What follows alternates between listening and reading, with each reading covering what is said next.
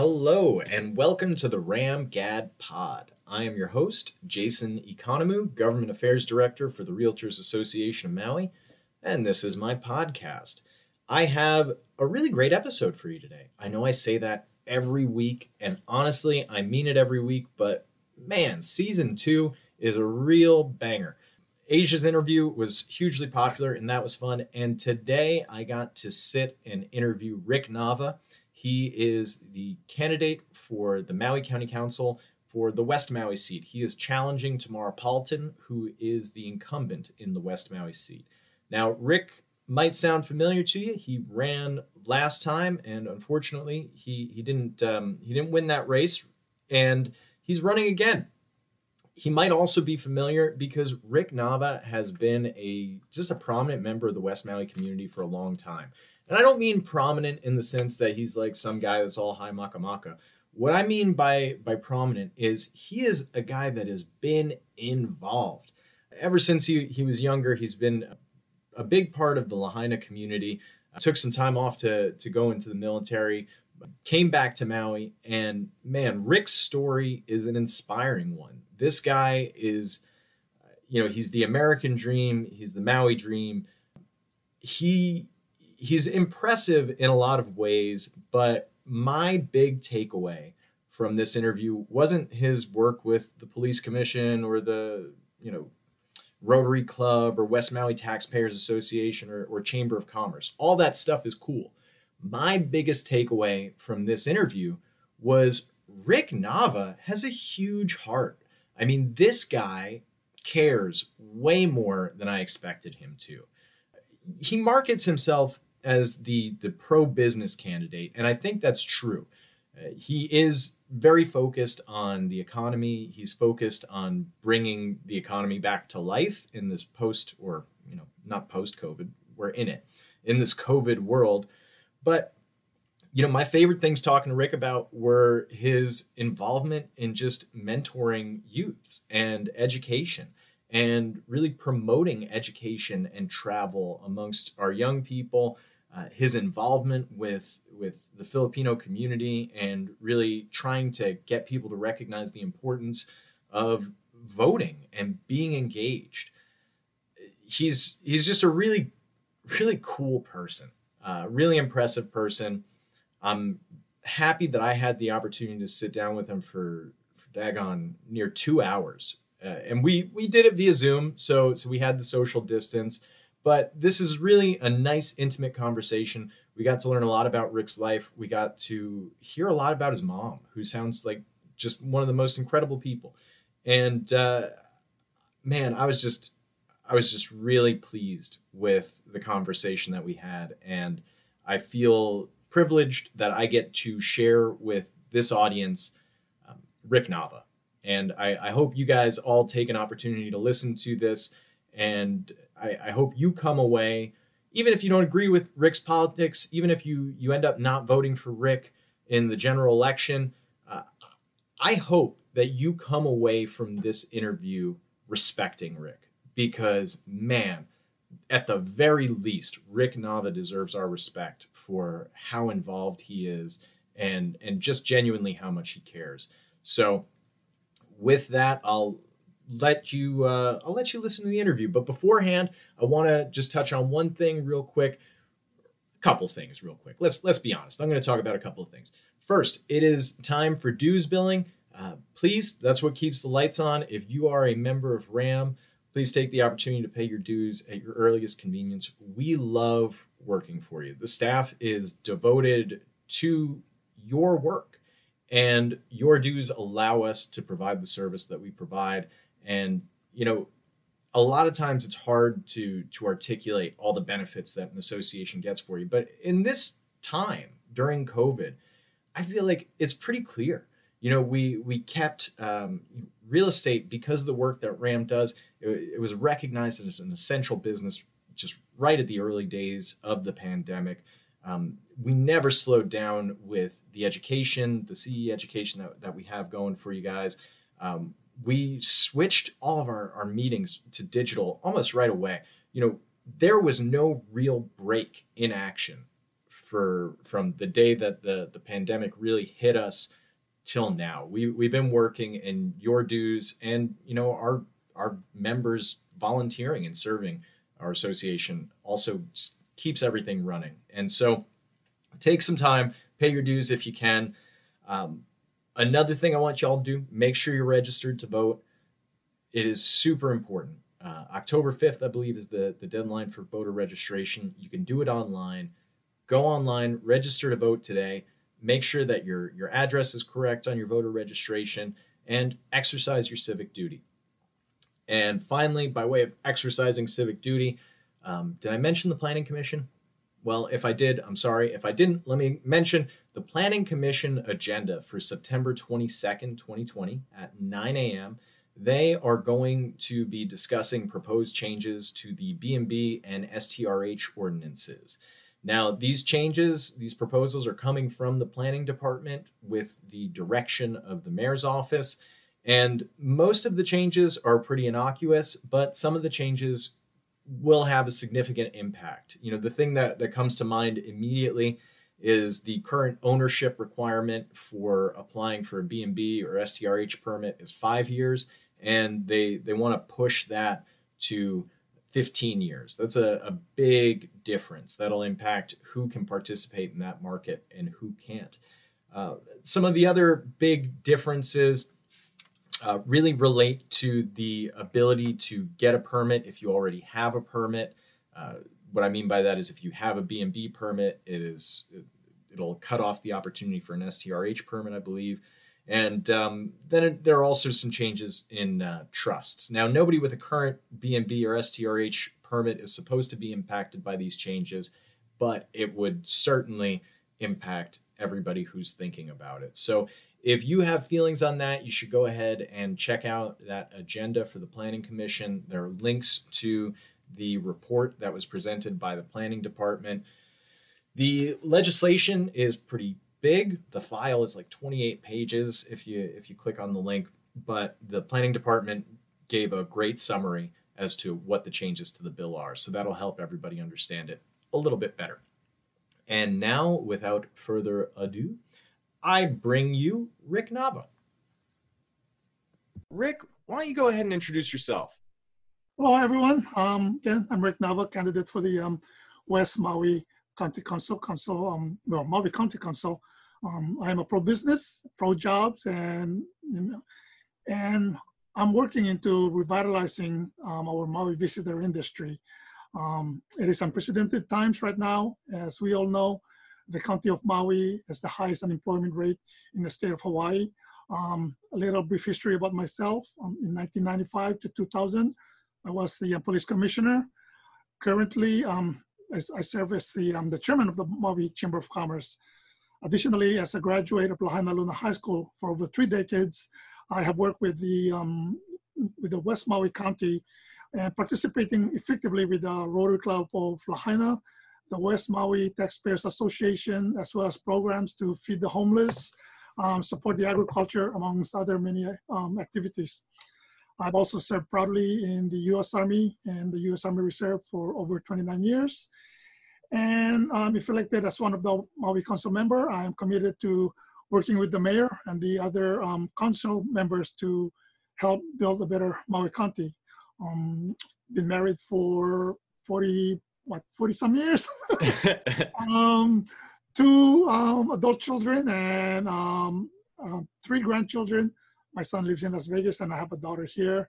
And my son right now, of course, because of the pandemic, unfortunately, is not working. But so again, just a little bit more later about me. So thank you. Yeah, I want to jump back quite a bit, if you don't mind, and get to know a little bit more about you. Where are you from? Where did you grow up? What sort of family values got instilled in you? Let's get to the root of who Rick Nava is. Yeah, thank you. I was born in the Philippines. My grandfather moved to Hawaii back in the late 30s.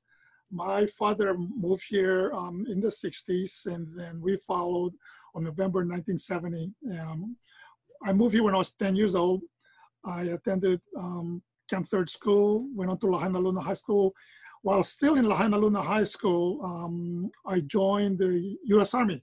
So of August Wow. 1976, I was in the U.S. Army, traveled to Kentucky, and coming from Hawaii, it was like, whoa, 10 o'clock at night and the sun's still up. This is crazy.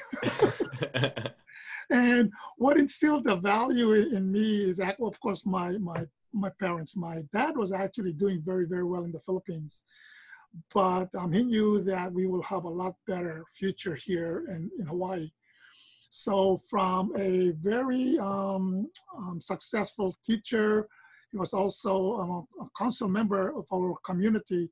He came to Hawaii, and his first job was a dishwasher at the Kanapali Beach Hotel. Wow. And then so that was in the middle 60s. In 1970, my mom moved here. She was also doing very well. And when she got here, she worked as a housekeeper at one of the hotels. Of course, coming from the Philippines, we didn't know exactly what was going on. All we know was that they have a job. We didn't know how difficult it is, what they were doing. And so, we just kind of like went, along with our, being a kid and just did our own little thing. Until one day I went with my mom to her workplace, and if I'm about to get emotional because my mom passed away very young. Oh, and I sorry. saw how hard she was. Yeah. And so I said, wow, I didn't realize how hard my mother's working. And then I saw how my dad was also. And so I from there was determined to, to do better, of course, to also help out with my family. My mom passed away in 1975 when it was during the summer break, my junior year in high school.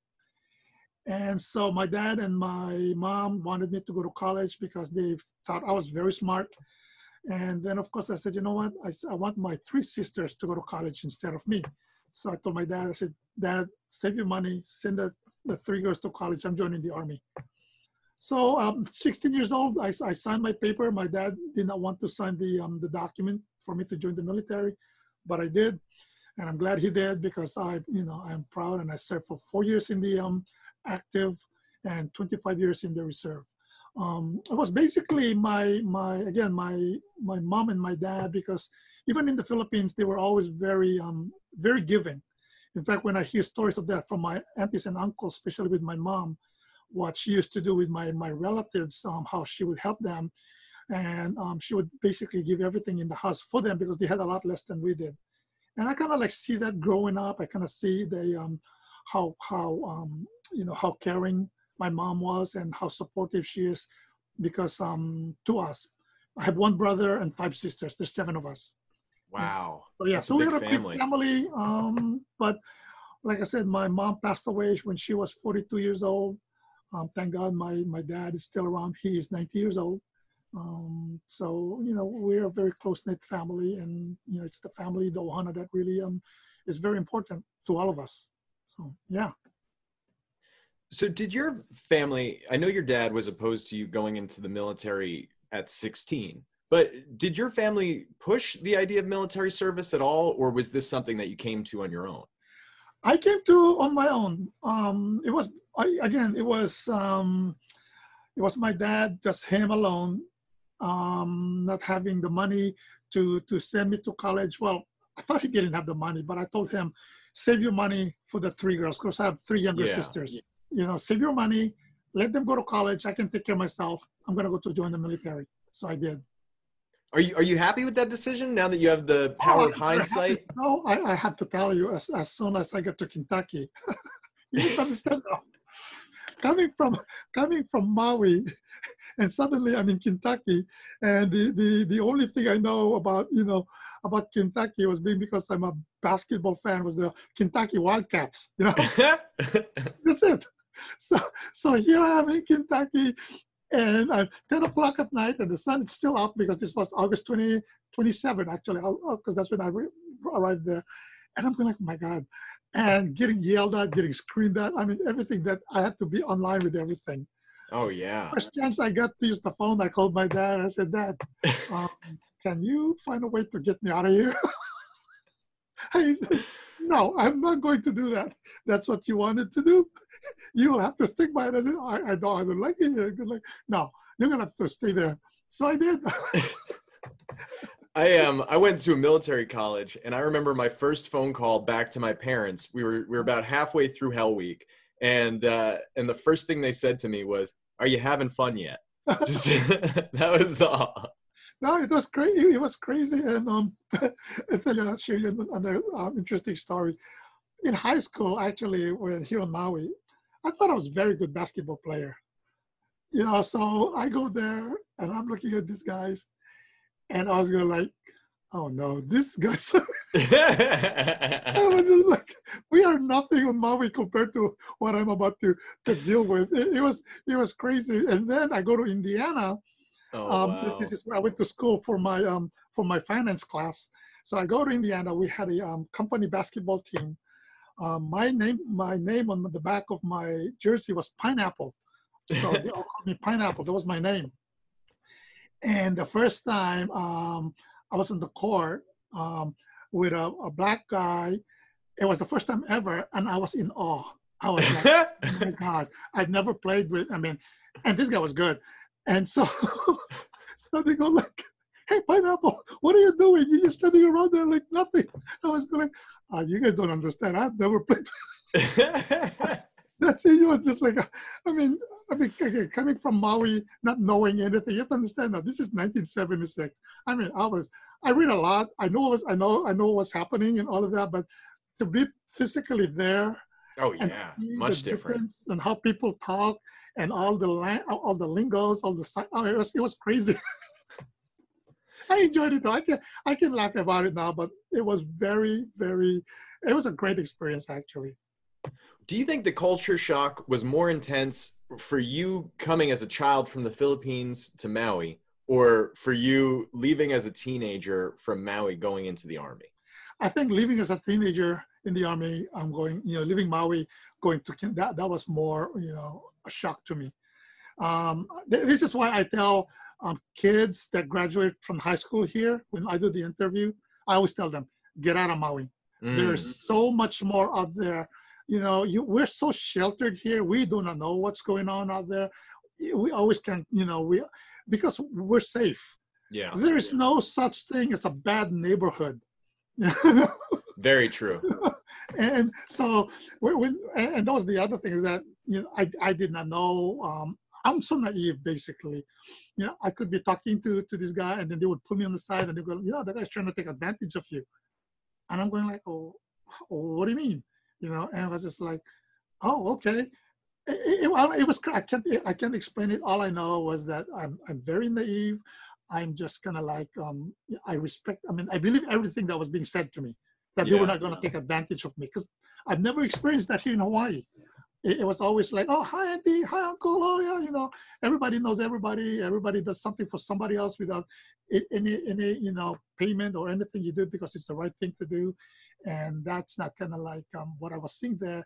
And then they were told, then I found out later on that some of the guys I was with, they didn't have a choice. You either go to the military or you're going to jail. Oh, wow. So I didn't know. All I thought was that everybody was a nice guy. So I learned. So from Kentucky to Indiana to Korea and then to Georgia in Atlanta. Those are the places that I spent some time with while I was in the military. What was your favorite post and favorite job? Well, I think it was not. I think I know it was in Atlanta, definitely. Actually, it was this. Well, I can say actually Korea. I should say Korea. Yeah, Korea, because I was there very young. I left to go to Atlanta.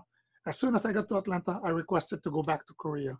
I think Korea was more. It was magical to be in absorbing their culture. Of course, again, this is in 1977. I didn't know what kimchi was. But I think what I enjoyed there the most was that the Koreans, they're also very, very, they're very friendly. It was so easy to get along with them. And it was really nice to be there in a foreign land, getting to know so many things. In fact, what I used to do on weekend is that I intentionally get lost. I just walked off post and catch on a bus that I can't read what the sign says. And then next thing I know, I'm in a place where like, where am I? Which is kind of like what I like to do. And I would do that on weekends. I would actually go to some village and they would be talking to me. And of course we can communicate other than the smile. That's to me is the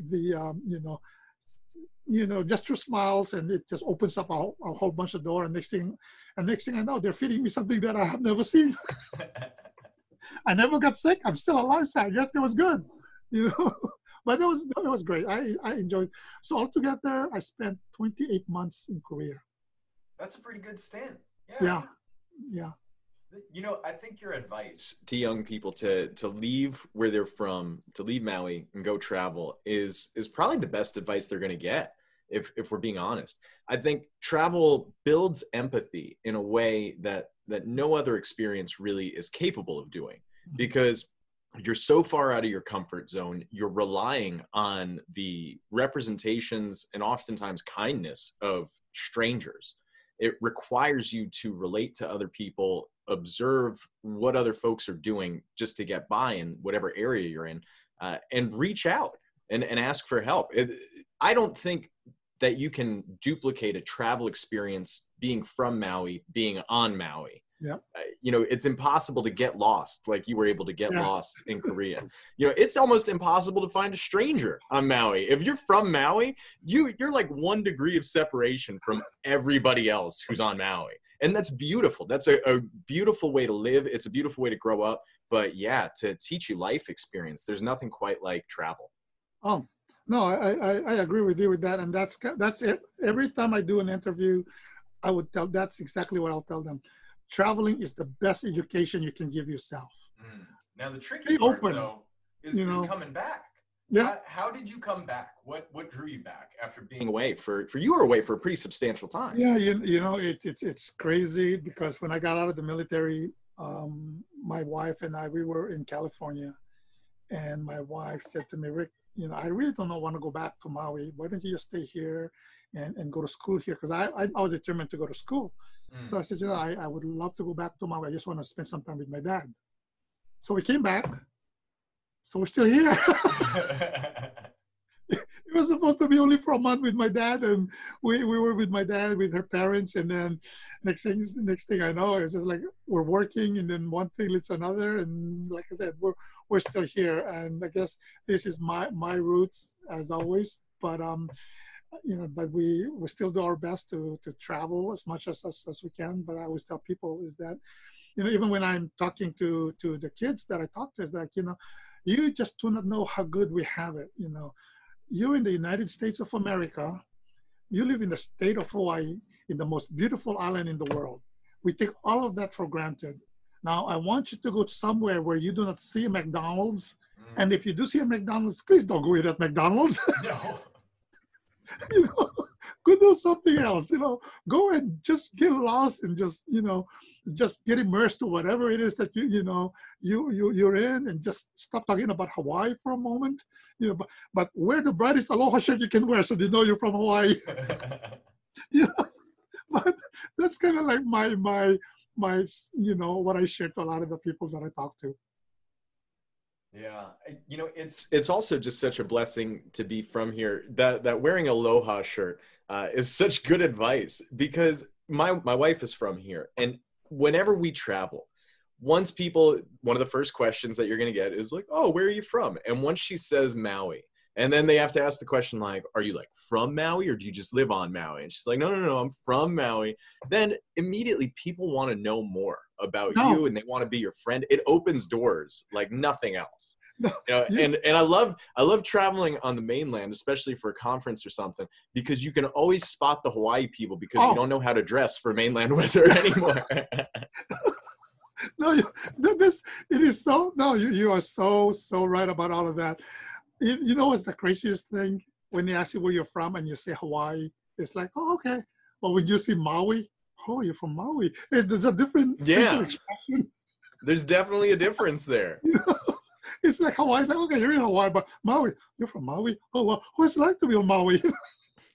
But no, it's great. It's in fact one of the members of the Rotary Club, she publishes those books that they put in the hotel rooms about Maui. Yeah. So I always ask her to give me 5 of those. So wherever I go, especially I bring it with me. So when I meet a person, I give them one of those books. And then, of course, if it's a kid, I give them the book that I told you, The Alchemist. My wife gets very upset with me because especially when we travel to the Philippines, you're only allowed 50 pounds, right? Yeah. And she was like, Rick, you got more than 10 pounds alone on just books. That's fine, though. I love that. Those are the best gifts. I mean, people really love that. And I remember, so I lived for about 4 years in Uganda. Oh, and wow.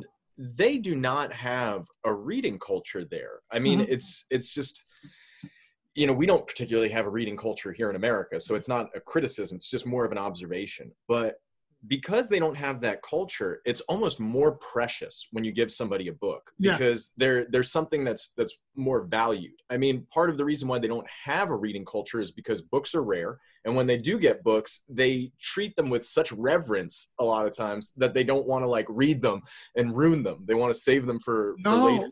Oh my God. Jason, my office right now, I have over 1,000 books here. Jeez. I've been shipped to the Philippines. But last year, I don't know if I shared this with you when we were in the Philippines, where we went to this island with Daryl, myself, my wife, Daryl Ng. Yeah. And we brought for them food, toys, clothes, and books. So when the kids were gathered around, they're like K to 6th grade. When the kids were gathered around, and instead of going for the toys and the clothes, the first thing they gravitated to the books. Yeah. They look at these books and they were like, oh my God. I mean, and my wife and I were looking at them and they was like, okay, we need to get them more books. We need to get them more books. And so unfortunately, when I have a very good relationship with my preparatory academy, so when they went all digital, they called me up and they're like, hey, Rick, you want to come take our books? I go like, oh, what's going on? We're going all digital. Sure, I'm going to come there. Eventually I'll get it all boxed up and ship it somewhere. Yeah, there are a few organizations where they'll I think you ship them to a location in the US and they fill a shipping container and then send it to locations overseas. I'll look for the links and I'll get them to you. We worked with a group like that in Uganda. That's okay. I actually have a group that's doing that for me directly to the Philippines. So I've already picked the schools where it's going to. I didn't do it only because of the pandemic. Because when we do that, I want to be able to ship it to them, and then I want to go there and see the books being given to the library or to the kids and all of that. Because the last thing I need is that I don't know where the books went. So, but yeah. So reading is definitely something that I'm very passionate of.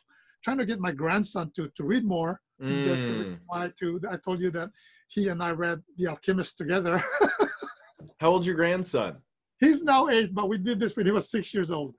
My nephews, I got a 5-year-old and a 7-year-old nephew, and they love these Dogman books. Oh yeah. Yeah, like they just graphic novels. They can't put them down, and they're silly. They're silly books. The kids are going to talk about them nonstop, and you're just going to hate that you have to hear about it, but it gets them reading.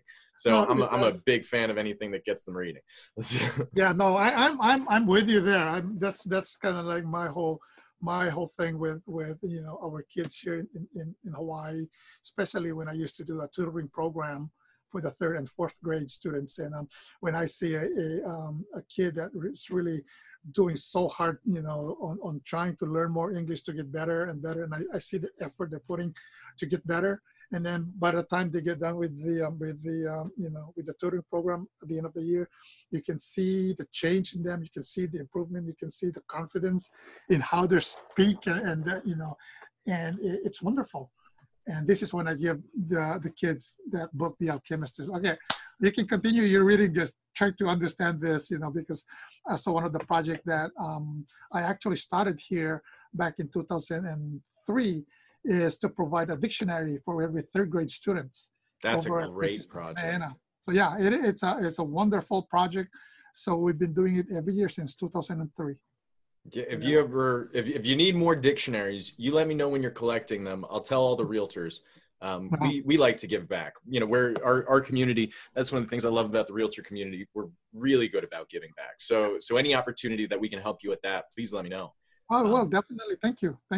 And that advice to get educated. I mean, I think a lot of kids, especially here on Maui and in Hawaii, don't get that advice to the same degree that they really should. For you had to leave home. You know, you wanted to leave home. You wanted to get away, so you joined the Army. And joining the military is still an option for a lot of teenagers, but it's not an option that I recommend. Just because for most of the branches of the armed forces, I don't agree with the current mission. You know, like the Coast Guard's mission, I agree with, but the current mission that the other forces are on, I wouldn't want my kid involved in it.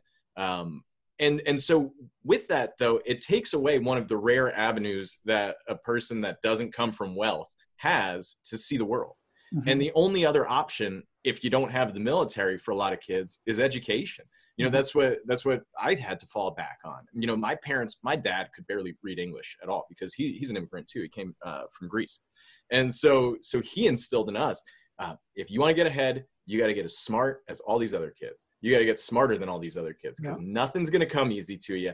Everything's going to be harder because your parents don't have a name. You know, we don't have money. We don't have grandparents here. Like it's just you. And for so many young people, they don't get that advice. And especially, I feel like I'm sometimes a little too critical of the education system, but honestly, it deserves the criticism because a lot of kids in Hawaii are taught not to question authority at all, not to think outside of the box at all. Mm-hmm. It's, you know, do this worksheet, only this worksheet. You do any more, you're wrong. You do any less, you're dumb, and you're not going to succeed. And it's just a bad message. And, you know, I think having prominent figures like yourself in the community who are talking directly to these kids, telling them, no, you can do this. You can read on your own. You can get smart on your own. They need it. Oh, you know, you mentioned something about the teachers. And I've shared something with the teachers here on Maui, but it really resonates to the teachers in the Philippines. When I told them, because the way the technology is today, I can tell you that these kids are very smart. Yeah. You, as the adult, all you need to do is tell them what must be done and hold them accountable. You don't even need to look at them and just kind of like keep pounding on them. You don't need to babysit these kids because they know what's going on. Sometimes they're doing it only in spite of this, just to kind of like make fun of their teachers because they think, you know, they're so much better than them. But that's just kind of like how it is right now with these kids. So with that mentality, I'm sorry to keep sharing this with you because this is something that that's something that just happened about 3 years ago. We were at the school, Jason, 9,000 students, right? They only have water till about 10 o'clock in the morning. So we're talking to them about the budget of the school. Mm. So we said to them about the electricity, and we were talking to them about electricity. So we told the teacher, says, you know, do you have a science group here? And she says, yes. I said, so why don't you do this? Why don't you give a project to your students to do the electrical grid of the school and come up with a way to provide you guys with, you know, with power? And the teacher looked at us and he goes like, well, what do you mean? I said, use students as your resource. You got 9,000 students here. I am sure you take the cream of the crop. I am sure they're going to love to do it. Yeah. You know what happened, Jason? In 3 months, the engineer at that school emailed me, and then they came up with the grid, and all that they were figuring out what to do. And now they were saving $2,000 a month in electricity. Wow.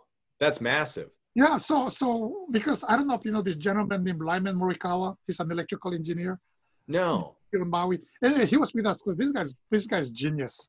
So he's telling them all about what's going on, this, and this. And we're like, you know, you guys might not know it, but I can tell you some of these kids know about it. But that's the message I want to continue to bring to our youth here, because we need to basically just empower them, not to continue to, you got to do this. You got to do this. You know, I have a friend that basically said, you know, Rick, I know my son is not dumb, but he's to a point right now where he's not learning anything, to a point that he doesn't want to go to school. Yeah. Because he thinks he's getting bored out there. They need to do it so that, because every student these days, you know, it's something different than their what you call their focus, or where they are motivated to do something. You know, and so I said, I don't know exactly how the Department of Education works with this, but one of the things that's quite upsetting to me is that we promote a lot about technology, we promote business, we promote tourism industry, we promote, you know, everything that we feel is where our kids should be going to. Yeah. But nobody speaks about agriculture, you know. So I've been getting involved with this since 3 years ago, and I said to them, why is it that the kids who want to compete in the Future Farmers of America must do their own fundraiser to get to even to a level to make a presentation or to travel? You know, shouldn't it be that, you know, the Department of Education or something? Yeah. I'm not really sure how the clubs work. It's just as important as a football team. Exactly. Yeah. That's my point. Everything there, exactly. See, and so this is something that I've been dealing with, playing how to best do it, because especially up at Lahaina Luna High School, where they have a very good agriculture program. Years ago, because I know the guy that was in charge of it, I shared to them, I was like, I don't understand this. You have all this land where you could grow your vegetables, have the vegetables be served at the cafeteria. Why can't you do that? Oh, it has to go to the Department of Education. I'm like, yeah, I understand that. But I mean, come on. You can grow cabbage. The Department of Education, you can just tell them, you know what, hold on to your cabbage, go donate it to Maui Food Bank. We have our own cabbage here. Yeah. It makes sense, right? We've missed out on so many opportunities. We're still missing out on opportunities to make those changes. Now is not a great time to make those changes because the students aren't at school. So it's not ideal to teach agriculture in that way.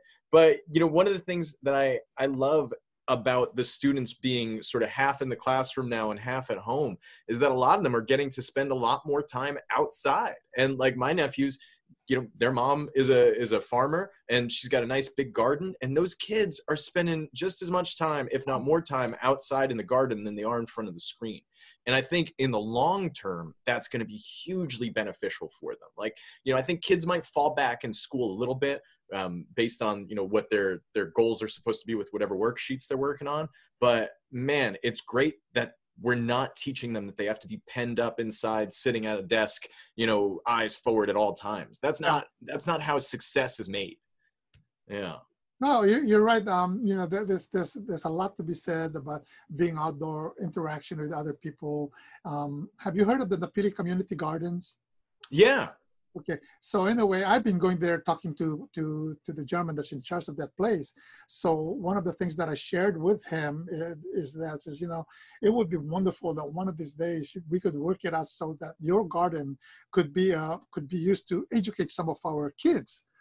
Because I can tell you this, some kids don't even know how a papaya tree looks like, because it just comes from the grocery store. That's it.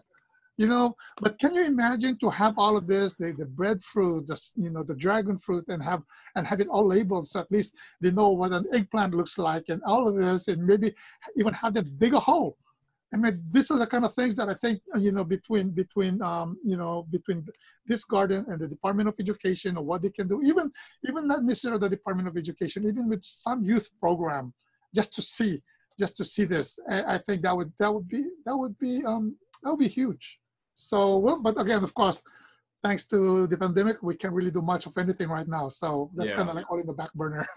Now, for you, it is very clear that you are interested in helping people and basically just improving the community. Yes. Where did that come from? That often doesn't necessarily show up in people who might have moved around a lot when they were younger or didn't have roots in one place specifically. But you very clearly, it didn't affect you like that. So where'd that come from, Rick? Well, again, like I said, I believe it was with my mother, being that we were we're not doing very well. We, mind you, we were seeing dollars in the Philippines because my father was here in Hawaii. But of course, because it was dollar, we didn't know how hard he was working to have this dollar.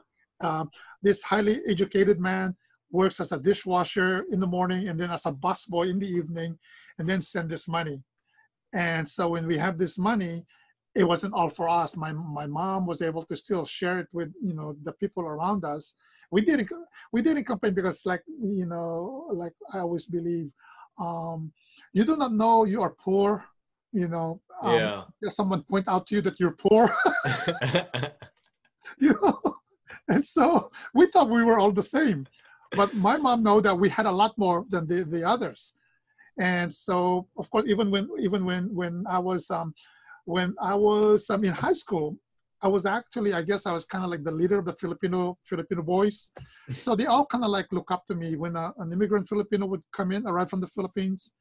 I was always the person to kind of like take them on the wing and just show them around and just have a better understanding what's happening in the community. So I was always that person. The same thing when I was in the military. Even though I wasn't the highest ranking, I guess my ability to talk to people, and I always tell that because of the Aloha spirit, it is so much easier to open a door with that smile, as opposed to kind of like, you can't open the door with just always asking for something. Yeah. But you can open the door by just being yourself, that you want to be a friend. And so, and being able to help. And that's kind of like how I did. And of course, when we first had our son, it made it even more, it hit me even more that what I'm seeing in the community, I can make a difference, because whatever difference I am doing to help the community will also affect my son growing up. Yeah. So, so that's when I started playing. I mean, because I love basketball, I thought the best way for me to get my son involved with me as I make a difference is through basketball. So then I started coaching little kids. And then from there, it leads to one thing to another. And so then it was crazy, because then I realized that I could get the kids off the street by just playing basketball. So I created a basketball league to get all these kids off the street to play basketball, and to a point that at that time, Mayor Olingo actually gave me the key to the Lahaina Civic Center, because there was only one place to play basketball. It was at the 505 Front Street, Mololi Park. And so I pushed for the county to put a light at the basketball court by Aquatic Center. So I got that, and so I created this basketball to get kids, and it became an adult thing as well. So it got bigger and bigger, until one day I got a call from Magic Johnson and said, "Hey Rick, I heard that you have the key to the Lahaina Civic Center." So I said, "Yes." I said, "Well, can you put a team together and we can play a game to benefit the Boys and Girls Club?" So I said, "Sure." I'll never forget. This was on the Thursday right after my Rotary meeting. I hang up the phone. I said, "Hey, guess who just called?" He was like, "Who?" "This guy named Magic Johnson." I said, "Yeah, right, Magic Johnson. Give me a call." Because I didn't pay attention to it. And so Monday he calls me up. He goes like, "Hey, Rick, do you got the team together?" I go like, "Oh yeah, the team is so sick." So I come around. I call all my friends. So we put a team together. I don't know if you know Todd Ricard. He's the current coach of Lahaina Luna High School, the current coach of Maui High School, Stephen Vega. Because I used to coach all of these guys. I used to put a team together. Yeah. It was the craziest thing. I don't know if you know. We played against Mark Aguirre. I don't know how much you follow the NBA. A little bit, yeah. I know that name. Mark Aguirre with DePaul, Kurt Rambis, and of course Magic Johnson, Larry Drew, and all these guys. So it was crazy. So I said to the guys like a couple of things when we're out there at the court: leave your camera on the bench. Yeah.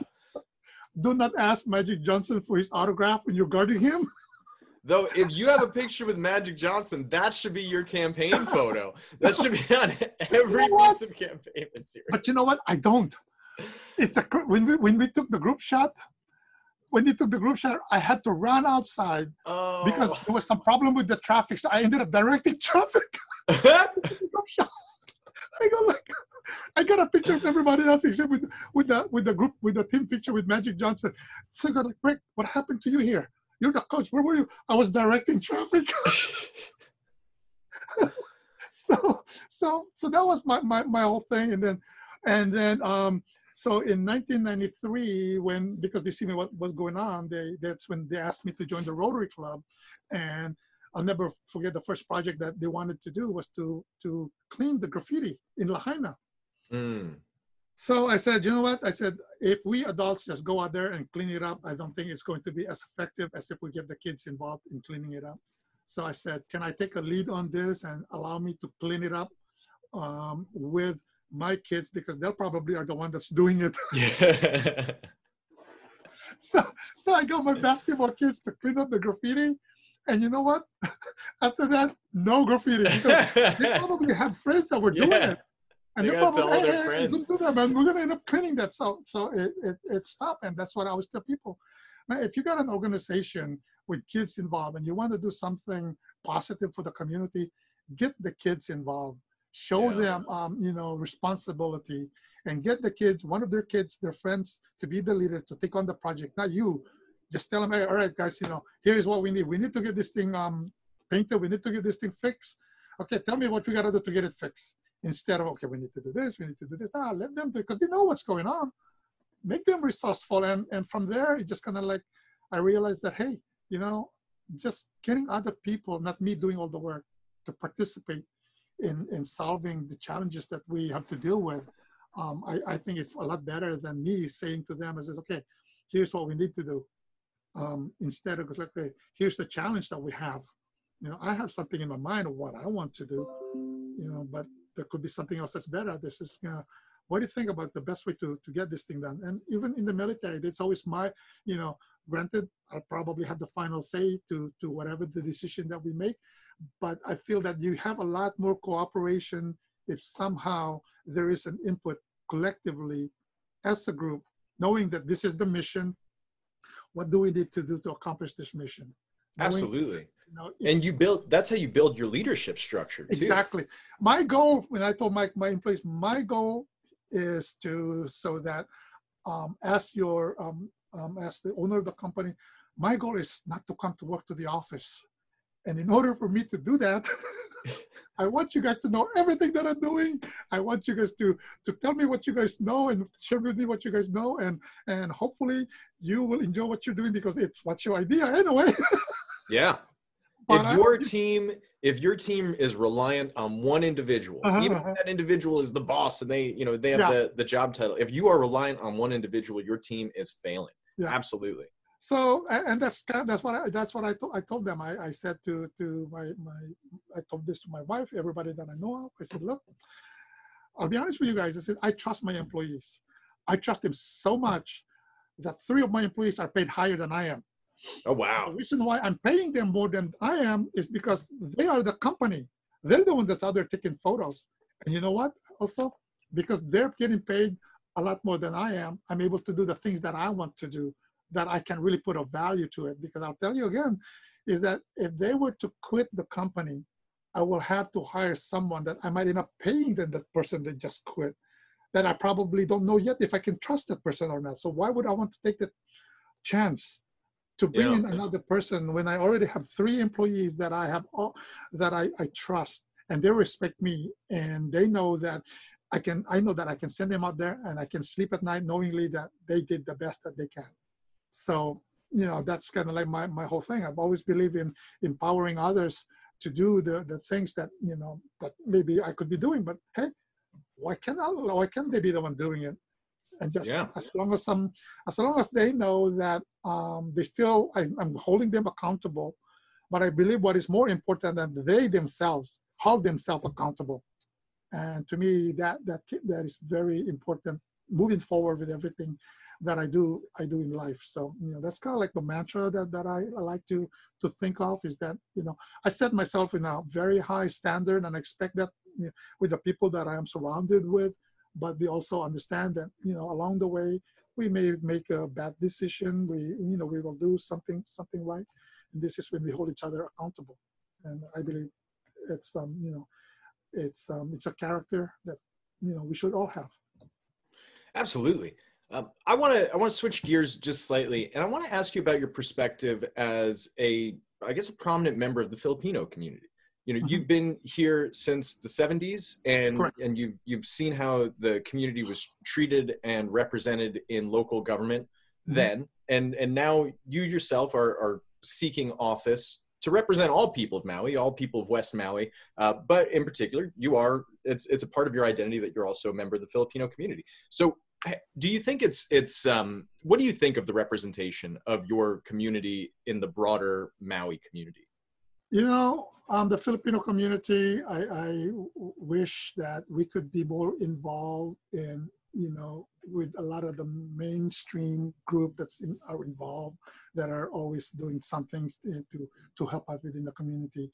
We have our own Filipino organization that helps as well, but there are more that I believe that we could do. For instance, whenever I try to to invite someone to join me with the Rotary Club, I could never get one.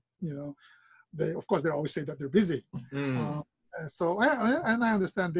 The other thing, of course, is that we have a community that are times I think is splintered, and this is very difficult. I think part of the reason for that is that there's so many different regions in the Philippines, so many different dialects, and so many, though we're all Filipinos, there's certain things that are, culture in a manner that this group of Filipinos will do this or things in that regards. And then it was kind of like, even for me, trying to understand, trying to educate myself whenever I go to the Philippines.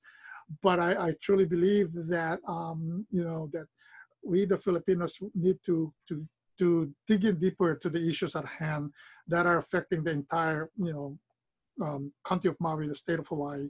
I still have a challenge in that because of how it is in the Philippines with politics being it is so ugly. I mean, they say politics is ugly. Well, you know what?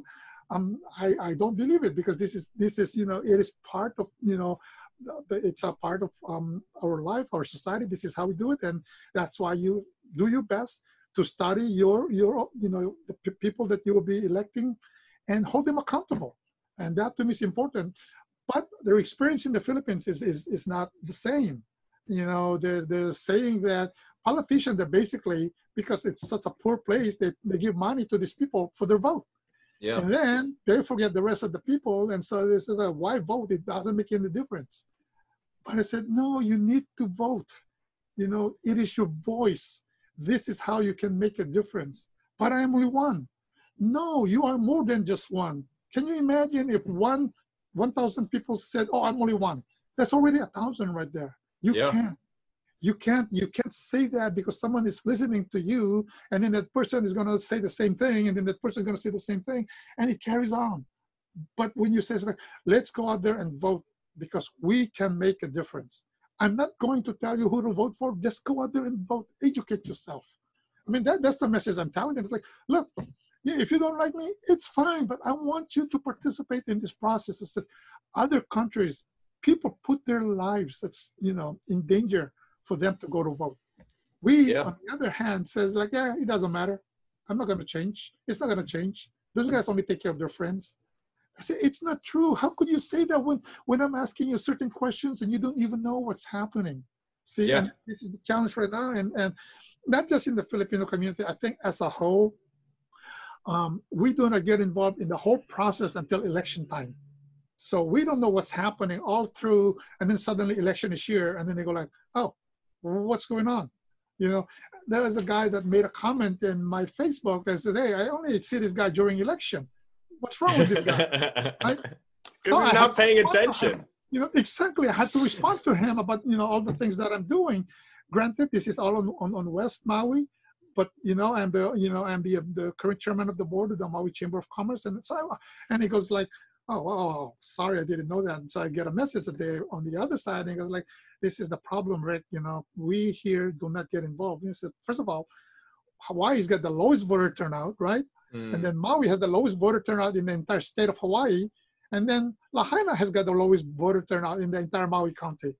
So, and then you have people that still do not know the difference between the federal, law, the state law, and the county laws.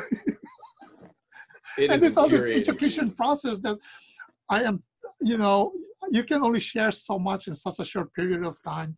It is very frustrating for me to hear this in my Filipino community.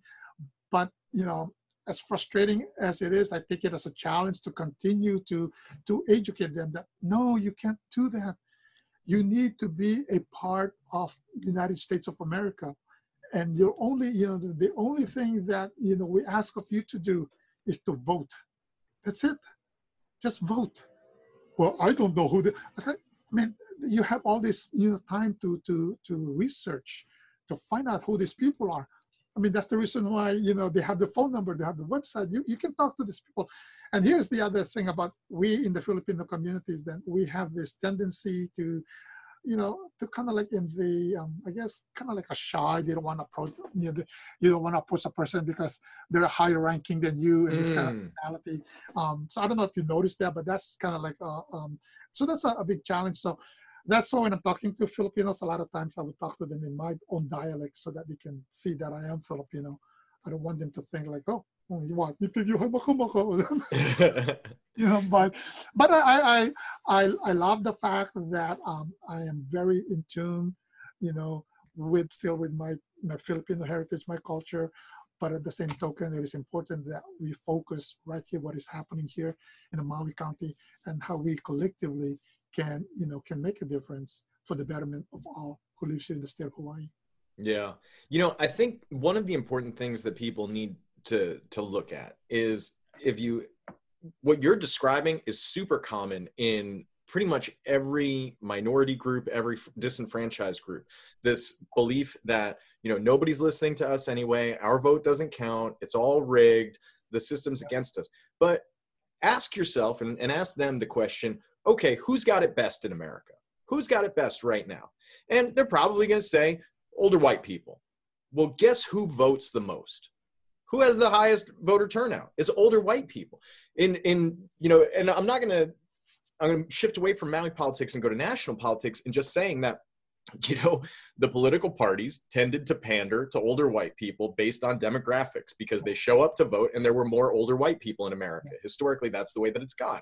And now they're shifting who they pander to because of shifts in demographics. So, you know, now it's less wealthy white people that one party might be pandering to, and, you know, ethnic minorities that another, you know, whatever it is. People go where the votes are. The politicians and the policy is always going to go where the votes are, because deep down, it really is a popularity contest. I mean, some of it comes down to how good your lawyers are, or, you know, who you can hire to advocate on your behalf. But it really is just a popularity contest. So I hope that you are able to get the Filipino community, but really the whole community, to recognize that things will change if they just vote. It's really that simple. That's the secret that the folks who have been running things forever don't want you to know. If you exercise your voice, it'll make a difference. So that's why the big narrative is, oh, your voice doesn't count. Your vote doesn't count. Don't worry about it. You know, you only see these people every 4 years. You can't trust them. Or you only see them every 2 years. You can't trust them. That's just social media business that convinces you that Rick Nava only exists when there's an election. I see. That's no. You're so right about that, and that's why I you know, I tell people, your vote is your voice. Be heard, and you know, I also walk around. Even when I go to Costco, I have a name tag actually. It has my name, Rick Nava, and as I told people, if elected as a council member, I am going to wear that name tag. I want people to stop me and tell me, because I'm working for them. Yeah, I want to hear from them. It's just like. It's crazy that, you know, you can't, sometimes you can't even reach out to these people. I know one particular person that the voicemail is full. It's just like, dude, how am I supposed to, you know, you're supposed to be representing everyone. How can we talk to you when we can't even call you?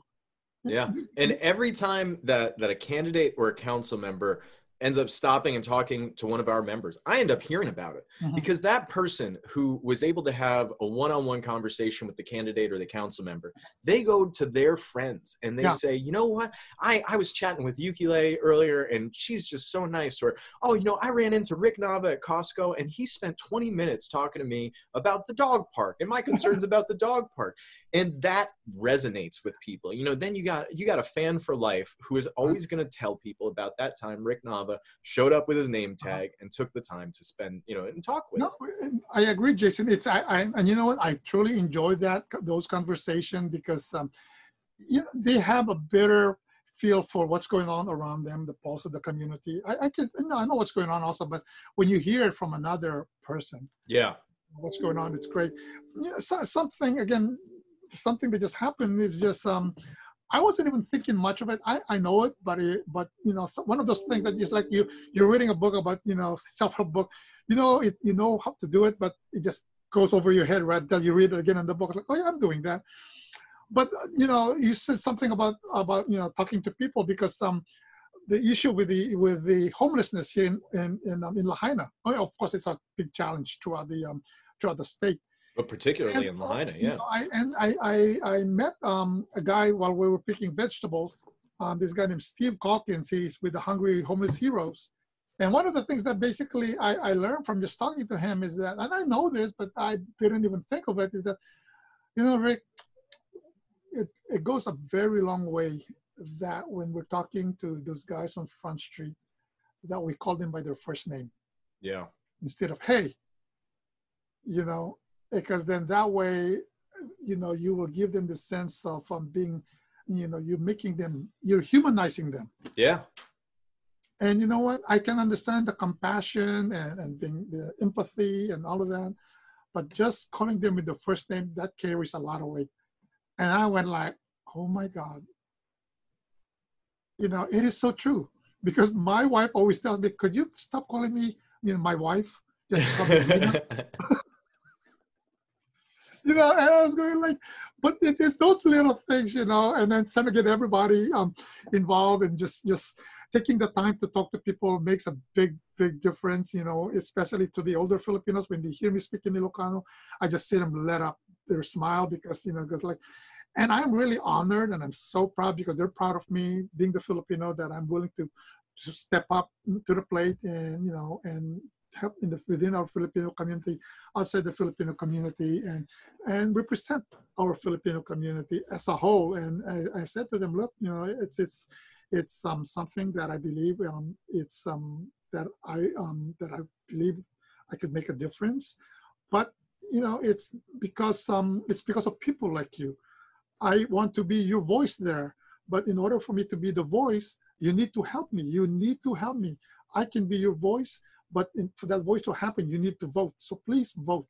And so that's kind of like the message that I've been, be heard, be accounted, and that's kind of like the message that I have been sharing to people, not just the Filipino community, because I have a lot of local friends who's also in the same boat. That can, bro, I don't make difference. I said, don't say that, but it's very it's I should say it's very frustrating, because we have never really, I guess, kind of like I think it's because a lot of it, because they feel like nobody talk to them anyway. You guys only come around every 2 years, every 4 years. You guys don't talk to us. I think it takes at least a few generations. Yeah. Yeah, before you're really integrated to the point where people recognize, like, oh, we have to talk to you. Yeah. Yeah. How are you on time, Rick? Do I have you for a while? I'm good. Oh, okay, good. I'm loving it. I want to talk a little bit more. You mentioned the homeless issue in Lahaina, and that's sort of indicative of just broader economic concerns. And earlier you mentioned like the unemployment because of the pandemic. You're a pro business candidate. You're an economy guy. What do you see as a means to getting Maui to prosperity? Economic prosperity, social prosperity for as many folks here as possible. As I mentioned earlier, the small businesses definitely is our economic engine. The visitor industry, of course, is the fuel that will move this economic engine. So those are the two that we really need to get looking at. People are talking about diversifying our economy and all of that, but I don't think this is a good time right now. I mean, in the back of our head, that's something that we want to do, but without those two, without that foundation, it will be very, very difficult. And so that's kind of like my focus right now, is that we need to get them back to coming to the island. I mean, if we just kind of continue to just hunker down like it seems like it's going to be, it would be make it even that much harder. I read somewhere that the longer it takes for us to reopen our economy, the longer for us to bounce back and to get back to the norm. Well, we do not know what the normal will be, like even after we have the vaccine, it's going to be difficult. But, one of the things that I've always said to myself is that in everything that we do, there is a risk. I'm not talking about, putting people at risk, collateral damages or anything like that, but I truly believe that if we do the best in everything that we've been told that we need to do with the mask, the social distancing, making sure we're, being hygienic and doing everything, just be mindful of our surroundings. I believe we can start opening our economy again. I mean, like I tell my friends, like, look, when you try to go to work in the morning, there is a chance that you could get into an accident, but you do your very best not to get to that accident. You be awake, you be alert, you put on your seatbelt, and you don't go driving in and out of the road. Well, it's not just that. It's a fact of life that you can do everything right and still end up failing or end up getting hurt or end up getting sick, even if you did everything right. And even if those around you did everything right, there's still always that possibility of bad things happening. That you can't mitigate all risk entirely. True. And so, it's like, we need to do something about our economy now, much sooner than later, because without that, yes, people are getting, their unemployment, that's nothing, people are happy because supposedly there's no traffic. Well, pretty soon there's no traffic because you can't afford to pay for gas. Yeah. That's the reality is that people need to start coming back to the island slowly. And all the businesses, they know what they need to do. They're not going to put themselves at risk. They're not going to put their employees at risk, but there will be an accountability for everyone, including our visitor. And so, and I'm not sure exactly who our state is. I mean, again, this opening it up, of course, will be dependent on the governor and the mayor. I don't know who they're talking to about, we've spoken to a few businesses and we need to do this, we need to do that. And then of course, nothing happens. And so this is where the people are getting very, very frustrated with what they're hearing. And so, I said, look, not necessarily open up all at one time, but we need to bring something back to this island so that people could start getting back to somewhat of a normal life, slowly but surely. And again, with the way it is right now, it would be difficult with everything as it stands economically, because it will be a while, even if we open our door, it'll probably be a while before visitors really start to come in to Hawaii anyway. Do you get pushback with that message when you're talking to folks? At times, again, because everybody know it's very dangerous, the virus. But as I said again, it's like, yes, we all know that, but we've also been able to prove the fact that if we did all of this that we've been told to do, that we could actually mitigate the spread of this virus. But to just say it just say that we're just going to stay at home. We don't want to deal with anything else. It's not going to get better. It's not going to get better. I think what you're telling people, it's valuable, but it's a hard pill to swallow. No, it is. It is. I think, if you don't mind me, I'm going to paraphrase what I think I'm hearing from you. It's that economic diversification is certainly a good goal, but it's a long-term goal because the amount of money that you have to put into the overhead and infrastructure for these new businesses, these diverse business ventures, is not currently available. That like we can't build that immediately and just suddenly jumpstart a new economy. We have to have that as a long-term goal and do something to get us the revenue and I guess flow of commerce that would allow us to diversify. Because I think what a lot of people hear, they hear these plans for economic diversification. And oftentimes the plan is, oh, we're going to diversify through ag. And then you say, okay, that sounds good. What do you mean by that? And inevitably, the first thing they say is agritourism, which is just tourism. It's still tourism. It's just agricultural tourism. So you still want to bring back tourism, which is the economic driver that Rick Nava is talking about, except instead of keeping them at resorts where they're getting tested and they're being geo-tracked and stuff like that, and instead of keeping them, in Lahaina where they're going to get ice cream and supporting other local businesses on Front Street, you want them to go to a farm where they're going to spend less money and there's still going to be tourists. and they're going to be out in our agricultural districts taking rental cars there. Like it's a red herring. I think a lot of the folks who are talking about diversification are really just talking about agritourism, which is still tourism. And they're getting away with it because they're able to beat up on the Rick Navas of the world, who are saying, well, why don't we just make the current businesses that we have viable for this new world, instead of trying to dream up entirely new businesses for this new world. Yeah. It's a tough message, man. It is a tough message. You know, the agriculture part, and this is why I've been talking to several friends who are farmers and visiting other farmers, because as I told the guys when they're talking about farming, it says, you know, be careful with that, because your biggest consumer with our local farmers are actually the visitors. Without the visitors, what is going to happen to the produce? Yeah. Okay. Now you want our farmers you want to be able to buy locally. What a great concept. We want to do that. But if you are having a hard time with your money as it is, you're doing a budget, your local farmer is going to sell you something as much as you want to support your friend who's a local farmer. But when you see the same, you know, fruit in Costco for $1 less, now who is your, you know, who do you want to support? You're not really supporting Costco in a way. You're supporting your family for that $1 saving so you can buy something else. Because, yeah, you want to support your friend because he's a farmer, but what about your family? So we need to look at all the angle. I mean, the concept is great. I love it.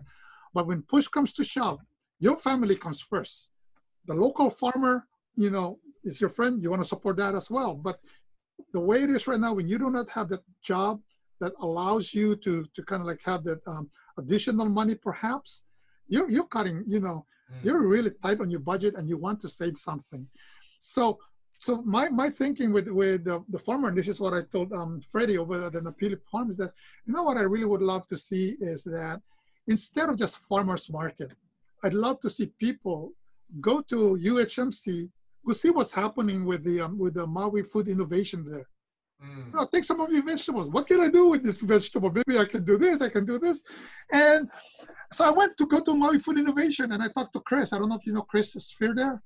He's the instructor.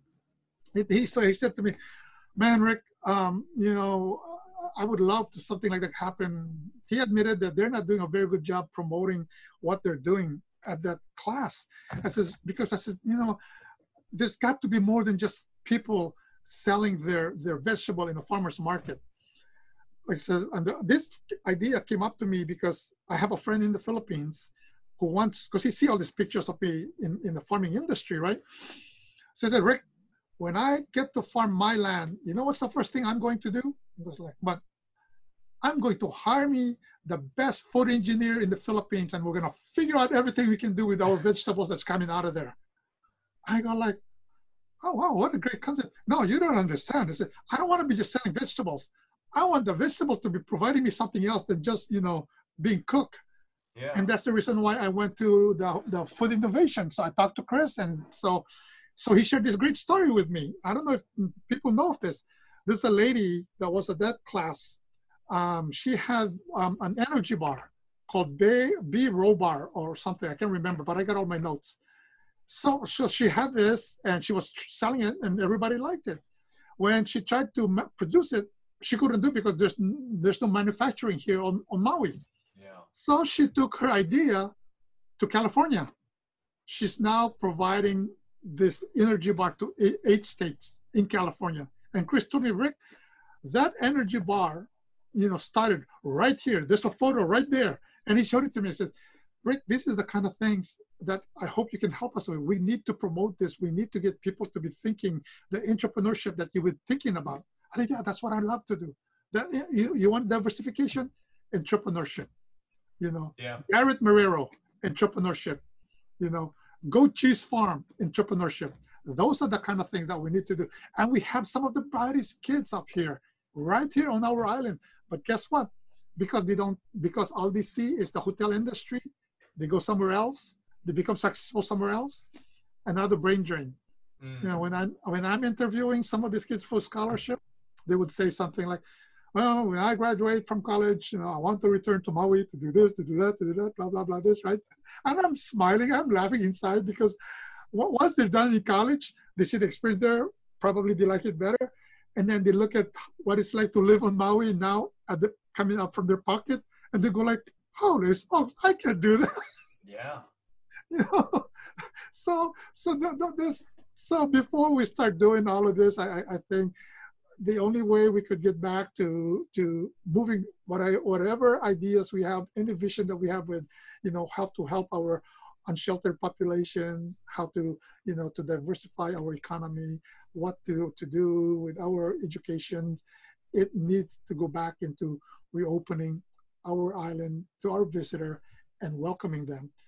The other thing, Jason, that I'm so concerned of is that because, right now it is a very, it's dangerous. It's very sensitive. People kind of are afraid of it, that if something ever happens, some of our people start showing hate towards our visitors to a point like what happened on Oahu, where they started throwing rocks at, the car rentals and all of that. And if that happens, it's just gonna keep getting worse. And now, so I want to have a little bit of I want to dig a little deeper and maybe push back to a certain degree, or at least get your thoughts on something. I've been thinking a lot about the visitor industry, and I'm conflicted myself. I take the COVID-19 pandemic very seriously. I think a lot of the travel restrictions were a pretty good idea. I think improvements need to be made to the travel restrictions before they could be lifted. We need to change them instead of lifting them is more what I'm thinking. And an inter-island testing plan, I think, is a good starting point. The state's looking at that. But what I want to get at is, do you think any of the criticism of the visitor industry is valid? I think what we're seeing now, that pushback, people throwing stones and whatnot, is because for years, even before COVID-19, before visitors were potentially bringing a deadly virus, there were some pretty real criticisms of the visitor industry. And I think those criticisms could largely be summed up by saying that people thought the businesses that are in charge of the visitor industry were not good stewards of our economy, that we put all of our eggs in one basket, and that's why we're in this boat. So why put our eggs in that basket again? Do you think any of the criticisms are valid? And do you think any changes to how our visitor industry functions or operates on Maui should be put into place? Yes, I think the criticism is valid. And this is something that I have shared with the Maui Visitors Bureau. A lot of it, they're criticizing because through lack of information and perhaps educating the people, because there is this idea, there is this mentality by some of the people that they feel that the only people that are benefiting from our visitor are the people that works directly at the hotel. That's the mentality. Now, the other thing, of course, that I have said all along is that perhaps now that we do not have that many visitors, we need to do a reset. We need to do a reset on how, we'll welcome this visitor, and it starts by educating them as well to what the island is all about. Our culture, our environment, how, some of it are just, it's just so, our environment, it needs to be respected like they would do back home, which we hope they do.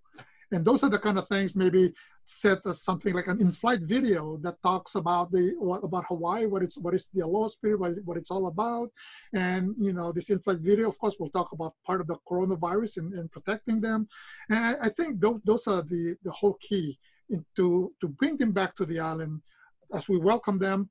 But they need to learn about what's happening here, as a guest, what we expect from our guest. Because, and like I tell people, okay, you're staying at the hotel, but look at it this way. You're walking into someone's home and you basically told the homeowner, oh, your couch will be a lot nicer if you put it here. And you don't go to someone's home and just leave your trash right there on the couch. Yeah. Little things like that, I think, overall, I believe tourists, our visitors are, you know, I might avoid using the word tourist. They're our guests, they're our visitors. Overall, I believe that they're very mindful of what's going on, but you will have the certain few that just would do it, and they're the one that just kind of like make the whole thing just, you know, magnify everything that's bad in the visitor industry. So, you know, in fact, I was kind of like joking, but I think there is a lot of, you know, weight to when I say this is that, wouldn't it be nice that when the visitor start to arrive again, this time instead of giving them flowers, we give them mask that says Maui on it. With every island has their own mask, and it says Maui with the pink color and the rose or whatever. Anyway, just to have Maui, give it to them. You know, it's a form of a nice welcome. You know, just protecting yourself by everyone. I mean, can you imagine everybody's taking a selfie with their Maui mask on as they arrive at the airport? Just the little things like that. I think we need to make it something different, make it fun. Let them know that you're very welcome here, but please be safe. You know, no, I think those are the things that we really need to do. But going back to educating the people, the local people here, I believe there's still people there that truly do not understand the impact on what the visitor industry, not only to the economy of the entire state, but also to a lot of the nonprofit organizations, that these nonprofit organizations are actually getting their fundings a lot from the visitor industry. And those are the type of things that I've been sharing with them. It's like, these are the kind of things that, you know, most people like you and I would know about, but there are other people out there that, oh yeah, they're here again, you know. They only like charge these people, you know, hundreds of thousands of dollars. We don't see nothing from it, not realizing that their truck driver friend who delivers at the hotel has a job because of the visitor industry. And as I told the people, look, when the hotel shut down, some of the farmers up country, they couldn't get rid of their produce because, you know, there's no consumer. Yeah. And so everything, like I said, you know, they say that 80-90% of the people are impacted by the visitor industry. I said everybody's impacted by it. Everybody. Absolutely. I said, my son-in-law is with the Maui Police Department. Maybe he's not impacted because he's still working, you know, 40 hours a week. My daughter is working for the hotel. Her hours has been cut. So now, as a family, their budget has changed. So everybody is being affected by it one way or another, because also that food truck out in the corner that sells all this local food, well, guess what? The local consumer are not getting paid. They're not going to go to that, you know, to that local food truck. You guys are saying, oh, we should have more local restaurants. Who's going to go to that local restaurant if the local people are not working? Yeah. You know, we need to think this, you know, as one. We're all together in it as one. We live on an island. We're all in it together. Right? You can't deny it that we're all here together. So the best thing that we can do is just we support, we help each other. When we said, you know, instead of always complaining about, you know, what Governor Ige is doing, about what, you know, Mayor Victorino is doing, if you're so smart, say something that might be, you know, that might be helpful. Complaining about their decision making, it will not solve our problem. You know, it's so much easier to be a critic, though. It's just so much easier to sit back and wait for somebody to come up with a plan and then just criticize that plan for fake points on the internet instead of coming up with an idea or doing something. Yeah.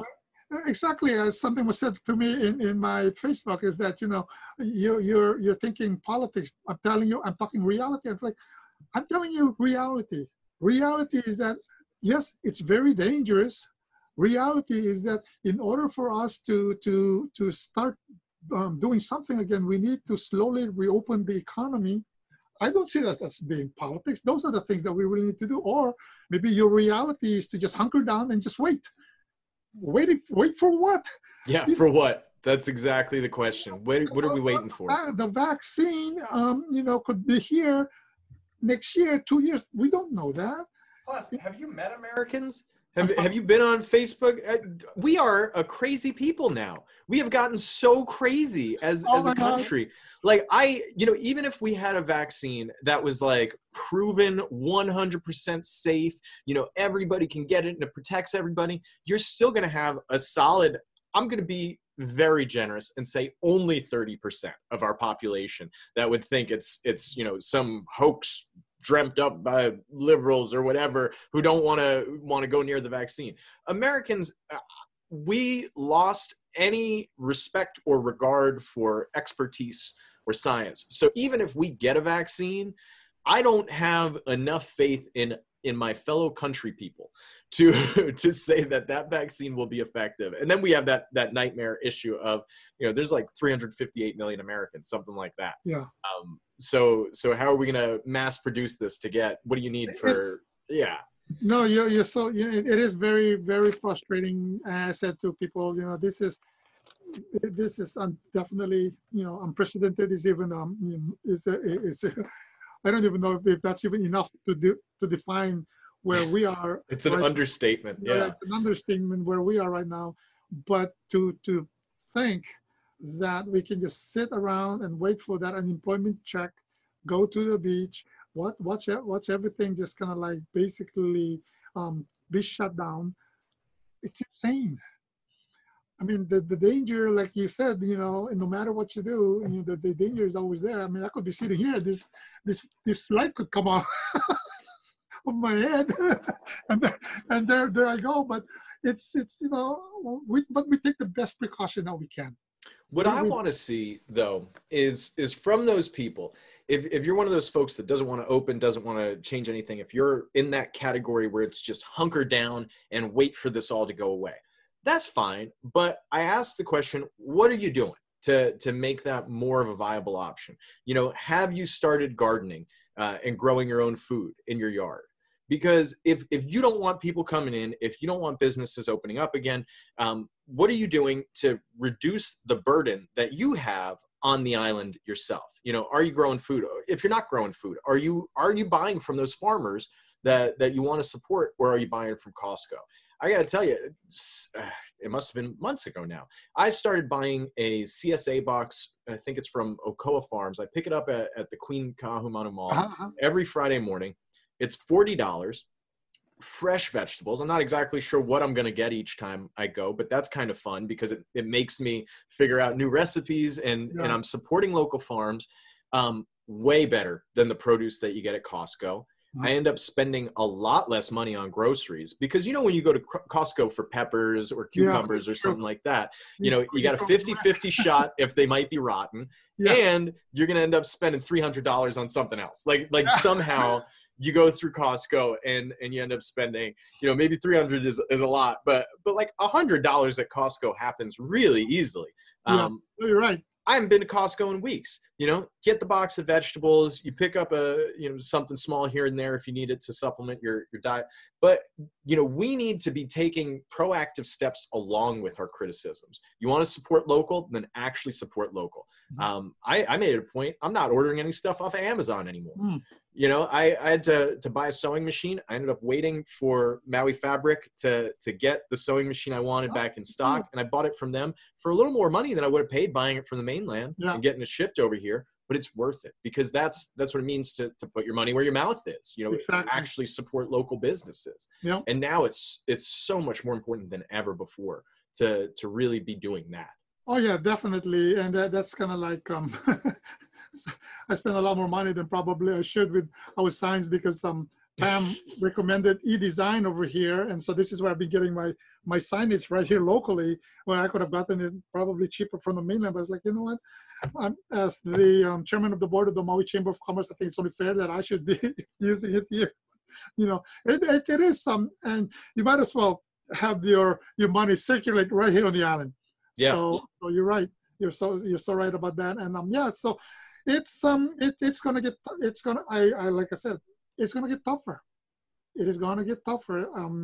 Right now, was that October 1st they were saying, and now it's gonna move, and we don't really know when it's going to open the door. But in the meantime, I think what we need to continue to do is just be, be mindful of each other and continue to, to help one another. I think that's the best that we can do right now, and stop being on the sideline and just screaming at every little decision being made that you do not agree on. Yeah, absolutely. And vote. Get out there, vote, support the candidates that you believe in. Mm-hmm. Now, I want to. I'm loving this, man. I could talk to you for hours, but let's. I got to wrap it up at a certain point. So let's do some questions. Let's get to those closing questions. Okay. And you feel free to throw in whatever else you want. But let's start off with the first question. What book would you recommend?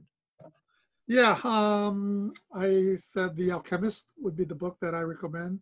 Not only it's a very easy read.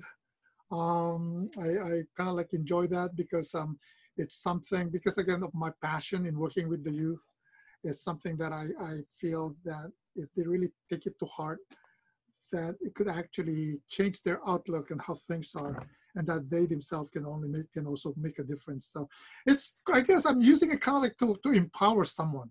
Yeah. And that's the reason why I like that.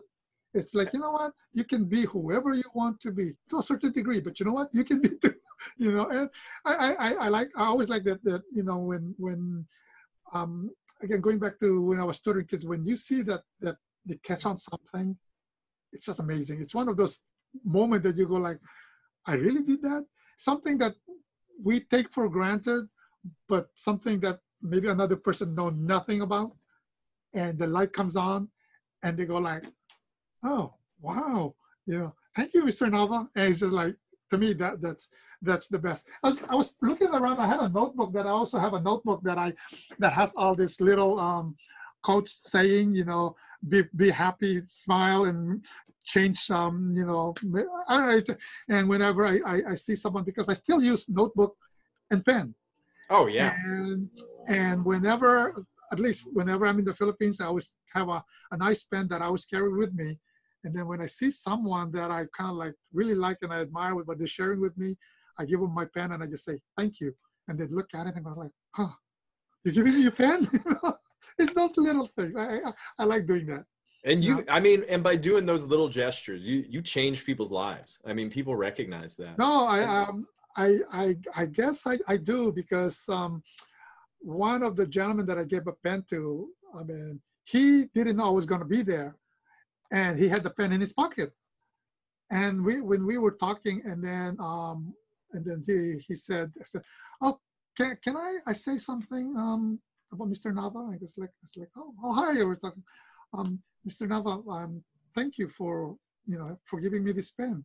I was going like, oh, you're very welcome. And then they look at me, you gave him a pen, well, what about us? You just got me in trouble. But no, that's kind of like my thing. That's I like that book. It's easy to read. It's very inspiring, and then also I like it because, as a gift for others to read. So, and books to me is the best gift to give to anyone.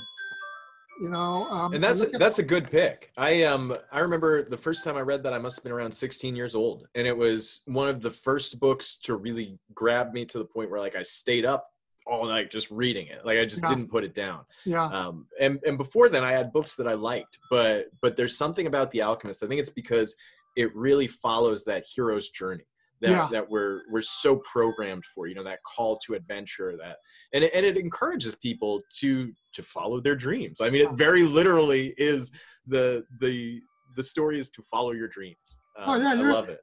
It's crazy because the other person, and I'm waiting for him to bring for another book, is Khalid Hosseini, The Kite Runner.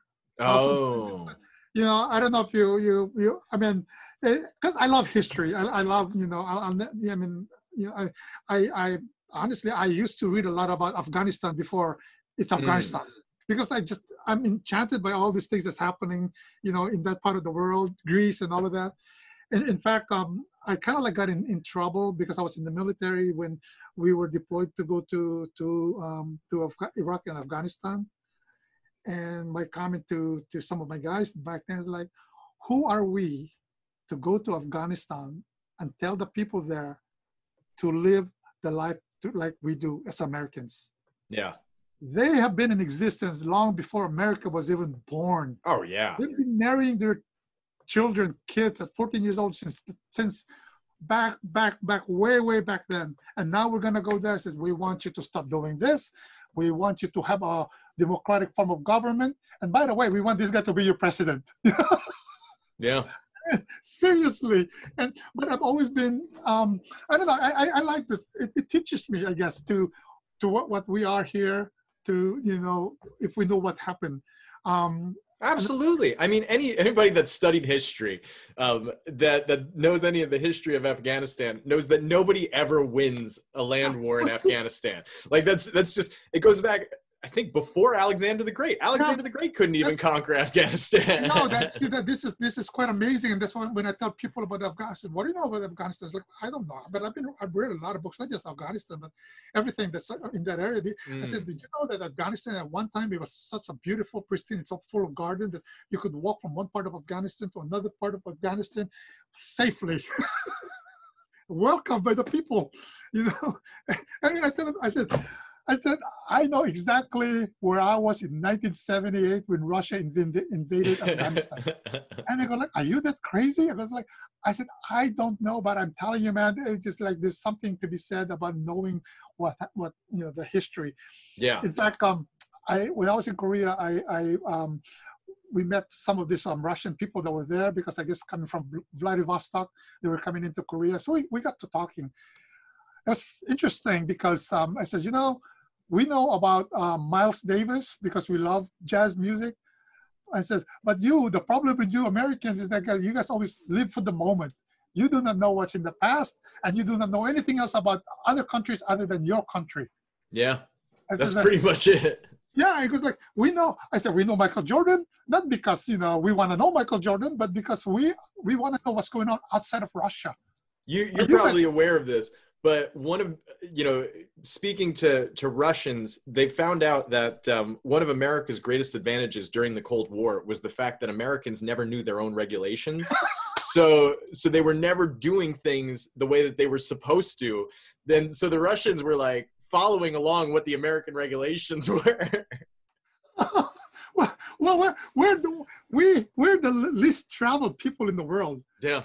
I read that only over 95% of Americans do not have a passport. Maybe scary. More so now because now they need a passport to go to Canada or to Mexico because you know, to them a foreign country would be coming to Hawaii. Yeah. So. To a lot of people, that's about as far as they go. All right, next question. Who do you admire and why? You know, Gandhi would be, I believe, the person. There's another gentleman also, Jose Rizal, who is similar to Gandhi when, you know, he, what do you call it, with the Spanish taking over the Philippines. But I just feel that Gandhi, for what he did, what he accomplished, for being the man that he was, and I've always believed that, you know, you accomplish a lot more with being peaceful, with, you know, being loving, no matter how they treat you, you know, Jesus Christ, of course, you know, and all of that. But, you know, with Gandhi to go through and lead the people, you know, against this power that was just basically suppressing them, and just says, we can do this. I guess it's always about, a lot of times I'm looking at this leadership role, you know, do I want to be a leader like Gandhi, or do I want to be a leader like Mao Zedong, or do I want to be a leader like Winston Churchill, or do I want to be a leader like George Patton? How can I put all of this together? You know, but I tried myself to be calm at all times, but to be able to do that, or even Mandela, you know, to be jailed all this year and come out without any bitterness out of your heart, but to do it in a manner that, no, it's okay, we can still move on together. I mean, how powerful is that? You know? That's the most powerful. You know, I mean, those are the messages that carry through history. Yeah, and those are the kind of things that, so I guess there's a whole bunch of them out there, but those are the ones that I really would love to someday be able to be given that opportunity to just say, you know what, okay, maybe you did wrong, but it's okay. I don't see it that way. We learn from it together. Now we have a mission to do. You know, let's work together, because I know that I can do something, but with you, we can do better things together. So that's kind of like, I guess, how I see it. And that's the reason why with my employees, I know what they can do. I trust in them, that I know that without them, I would have a company And so I give them the, the ability to be who they are, knowingly that they are held accountable. So I give them that respect. And I think that's how you get things done better, through respect, love, and just, empowering the people and giving them trust. Absolutely. Yeah. It's way better than just yelling at everybody. Oh yeah, no. I mean, I personally like to yell at everybody just to keep them on their toes. But, I'm not in charge. I'm just, co-worker. So that's why I take that. Oh, I'm just playing. Even when I was in the military, when I was in charge of a certain group, I actually, what I used to laugh at me, because I always put the lowest ranking person to be in charge of the show. Like look at each other and said, hey, one day you're going to be in this chair and you might as well take advantage of it now. And they were going like, what the hell are you doing, man? But you can do that because we're from Hawaii. Yeah. we even though we had that military uniform, but first and foremost was that we were all brothers. We're all brothers. So we could talk crap with each other, and it was great. But now when I had that military and I was in the mainland, hell no. So there's a different approach. It was here in Hawaii because we knew each other outside our uniform. We all know what we can deliver. We all know what our abilities were, and we're all friends. We could talk, we could talk crap about each other, and we would laugh, and it was all good. All right, Rick. Question number 3. When have you failed, and what did you learn from it? I guess my biggest failure that and I'm glad that it happened is at a very young age, is that not listening to my mother. My dad was already here, here in Hawaii. And of course, you're the mom, you're a single mom, you're watching over 7 kids. So she's like freaking out. So she told me not to go to the river. I don't have a beach in the Philippines, to the river. So I said, okay. But, when you're 11 years old, you think you're invincible. You get your friends out there, you'll be good. So I went with my friends anyway. And I got swept by the current and ended up in the place I shouldn't be. Thank God there was a bamboo that I could hold on to, so people could come and get me. And then, of course, it's such a small town, so everybody heard what happened. And, it's okay to get spanking, whip, or whatever in the Philippines. So that's what I got. And from then on, it just kind of like made me realize that, my mother will never tell me anything that would hurt me. She was just protecting me. And it is important that I listen to her. Even though I thought I was a good swimmer, I wasn't good enough to withstand the current or to prepare myself for that. And that lesson also taught me that, hey, you know what? No matter how good you are, there's always a little something that could, screw things up for you. Yeah. Be careful, be cognizant with your surroundings, but most of all, just be careful, be prepared. And I thought I was prepared, but I wasn't. And my mom knew I wasn't prepared. Yeah. That's why she didn't want me to go out there. And that just kind of like, until today, resonated everything.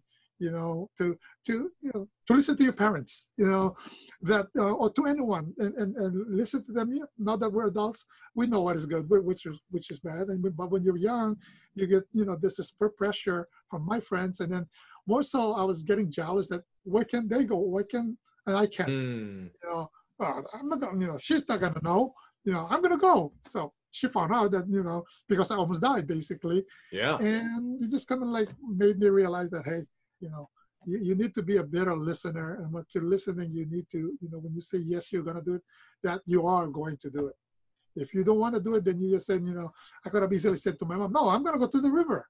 And of course, right then and there, I would have gotten a spanking right there. You don't talk to me. It saved you a lot of pain, saved you a lot of effort, But take the beating, learn the lesson early. Exactly. So that, I learned a lot just from that one experience. I guess that kind of like changed me as a person. It sounds like it. It really does sound like it. Yeah. I had the most respect for my mother before that, of course, because she's basically a mother. That's a kind of like look at it. More like not even maybe a mother, maybe more like a babysitter, because I didn't have a father, right? But when this happened, and then you saw the wisdom. Yeah. And I realized also how much she loved me, because she was crying, but at the same time she was whacking me. I realized that, what, this woman cares a lot about me. And so that's just kind of like something that's always there in my, until today, that's something that I always think of. In a weird way, that is a beautiful story. Thank you for sharing that. Yeah. Oh, yes. Well, my pleasure. In fact, it was funny when I was thinking about that. I was like, oh yeah, it's always there. It's always there. It taught me at a young age of how to listen to your parents, and it taught me at a very young age about being responsible and also to always be prepared and get yourself better. So so that's kind of like how I've been carrying it. All right, 2 more questions. Where is your happy place? My happy place basically would be with my grandchildren, just being with them and just kind of like hanging out with the 2 of them. I wish I could hang out with the 3.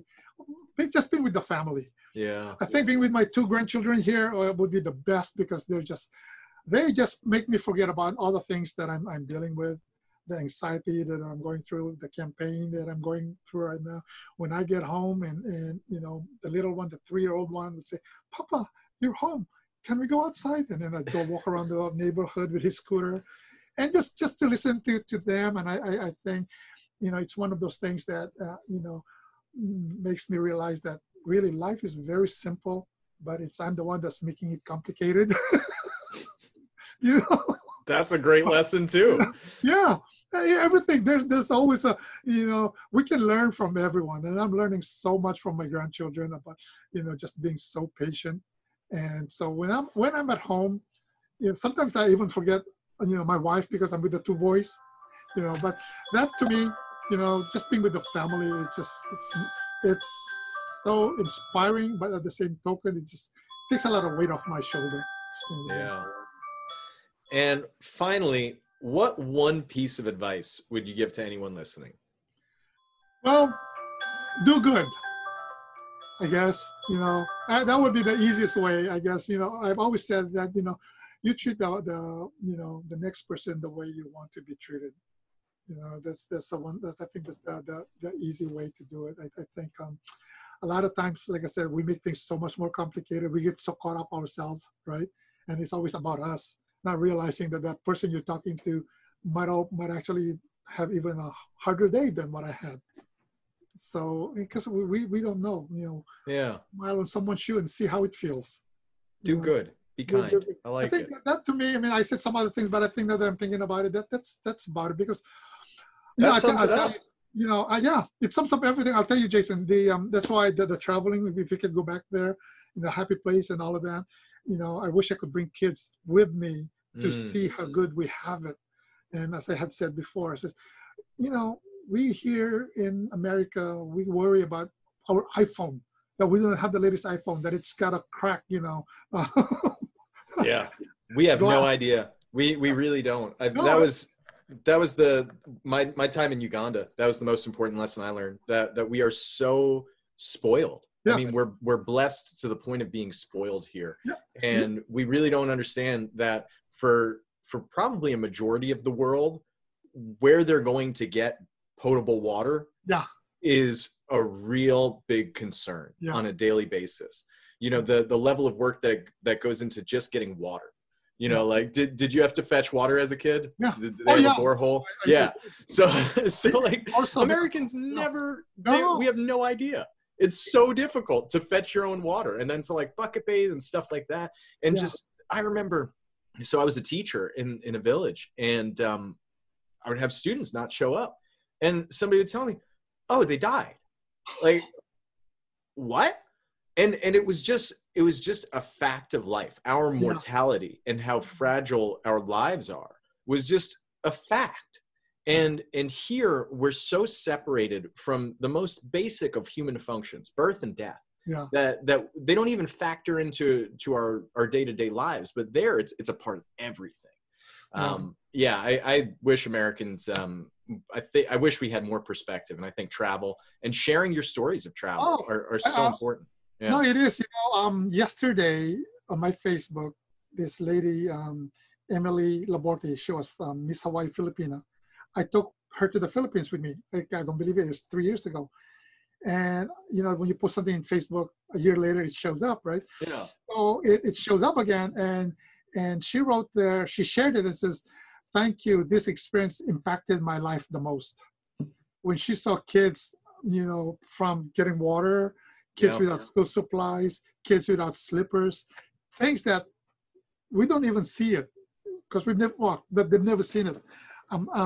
But you being in Uganda and seeing all those places, it just kind of like, again, gives us that sense of appreciation of all that we have. I just want to share something with you about Uganda, because there was this this lady that won the award when I was in Australia for being the kind of like a project that she did. What happened was that she was in Uganda and she saw all these kids playing, but most of them were girls. And so where are the boys? They're in school. So they're going like, why not the girls are not in school? Say, oh no, they don't need to go to school, just the boys. And she said, well, that's wrong. I goes like, well, that's how it is. I said, no, that's not how it is. That's wrong.